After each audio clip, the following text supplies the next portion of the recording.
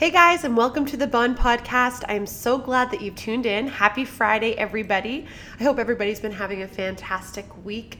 We are just about at the end of January, the month where you hear New Year, New You too many times. But we're almost at one of my favorite months of the year, February, because I love love, and it's my birthday in February. Actually, if you're listening and you're in the KW area on February 18th, my birthday, I am doing a ride at Cyclone at 4:30 p.m. So it's going to be a birthday ride. It's going to be fun. We're going to have cupcakes after. So if you want to come out and book a bike, you can use the code SWEAT with us for a free ride. So make sure you do that. Book your bike soon to make sure you can get in on that fun. It's going to be really great. I'm excited about it. And the playlist is going to be all my faves.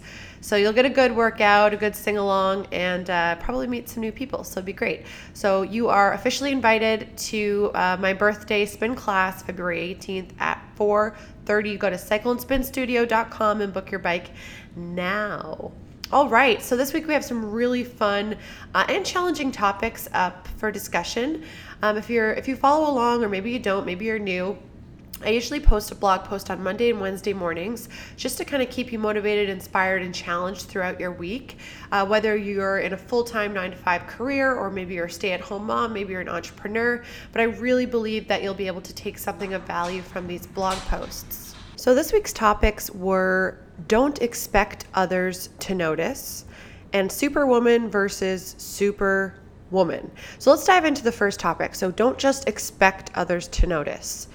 So I've been reading, as you know, this book called How Women Rise, and they have an incredible case study in one of the sections of the book that features a New York law firm and a lady whose obviously cover name is Maureen. So Maureen had worked at this law firm for years, putting in the hard work, long hours, dedication, detail, and heart. She thought that her attention to detail, success, and consistency in going above and beyond would land her partner. But years would go by and Maureen did not make partner, and others were rising ahead. So, like any of us, Maureen finally had enough and let leadership know that partner is what she wanted, and told them that she was now looking elsewhere for it. Leadership's response was an overwhelming, of course they'd make her partner to keep her. They did not want to lose her as a very high-performing, experienced, and valued lawyer at the firm. They just didn't know she wanted it. As Maureen saw the ins and outs of the next partner selection, she noticed that when it came down to the two top performing employees, the leadership team chose the candidate that had made it clear from day one that they wanted partner the first year they were eligible for it. They had told their colleagues, they had told their superiors, everybody knew that this particular employee wanted partner. That's where their eyes were on the prize. And the other candidate, who hadn't necessarily explicitly expressed their interest in partner, but was very successful and hardworking, was easily set aside from the leadership considerations and conversations. Had she spoken up, it would have been an entirely different scenario. Leadership's rationale was the candidate who hadn't said anything wouldn't expect to get partner as much as the candidate who had adamantly expressed that they wanted it. Common sense. They thought that they may lose the candidate that had expressed their interest versus the candidate that hadn't if they didn't get partner. And when I read this case study, I was reminded how important it is to speak up for ourselves, to claim our achievements, and not just expect others to notice what we want when we haven't put a stake in the ground about what we want. What do you want? Set goals, and people around you, you got to let them in on that. Let them help you achieve them. So you set your goal and tell people around you what that is. Let them know. In even one area of your life, whether personally or professionally, put this into action this week. Identify a goal, and the people that would be involved in helping you reach that, let them know. It's time that we value our goals enough to speak up for them. All right, topic 2, Superwoman versus Superwoman. So if you don't hear it in the intonation of my voice, Superwoman 1 word, Superwoman 2 words. What's the difference, and which one should we be aiming for? So in this book, it talks about how Superwoman 1 word is this concept that we can literally do everything at once, which the attempt to do so leads to burnout every time. And it's time that we focus on being 2 word Superwoman. A superwoman is the concept that we can actually do anything we want to do, but it cannot all be done at once. It's a concept that we are super at prioritizing, defining what it looks like to have it all for us individually in our current season. This is key because your definition of having it all in your season is going to look different than what it looks like for me in my season of life to have it all. And we need to know that it could change in the next season and the next. A super woman defines what it looks like to have it all right now in your current season. And here's the hard part: without comparison to other people's season.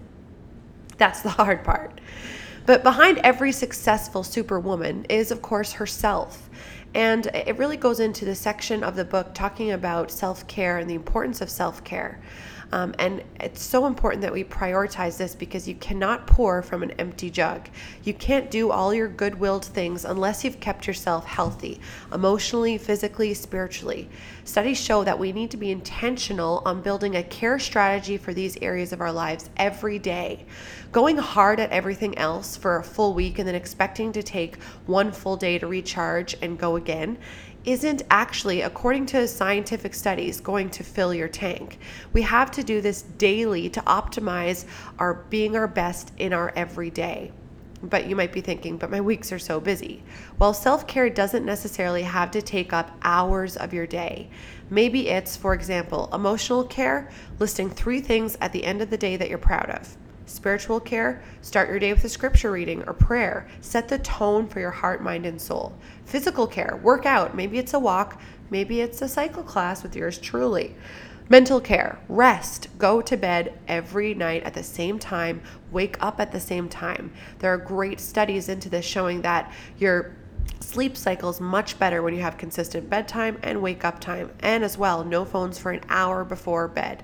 They also say that sleeping in the dark actually helps you sleep deeper and sleep better. So mental care, rest, these are things that do not take up hours of your day, but doing these day in, day out can really make a big difference to your week and your life.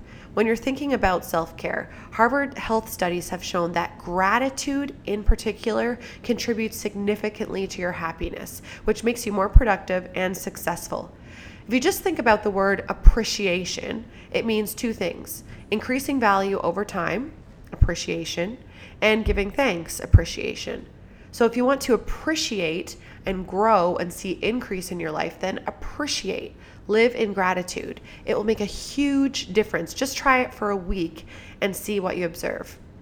So we're going to talk more about being superwoman versus superwoman next week. But for now, work on writing out a daily self-care plan and try sticking to it for a week. We'll check in on how you feel next Monday. And it's about the little things. The little things add up to your entire life. So don't discount what 10 minutes at the beginning and end of your everyday could do for overall happiness. Well, I hope that was helpful, and I'll talk to you next week.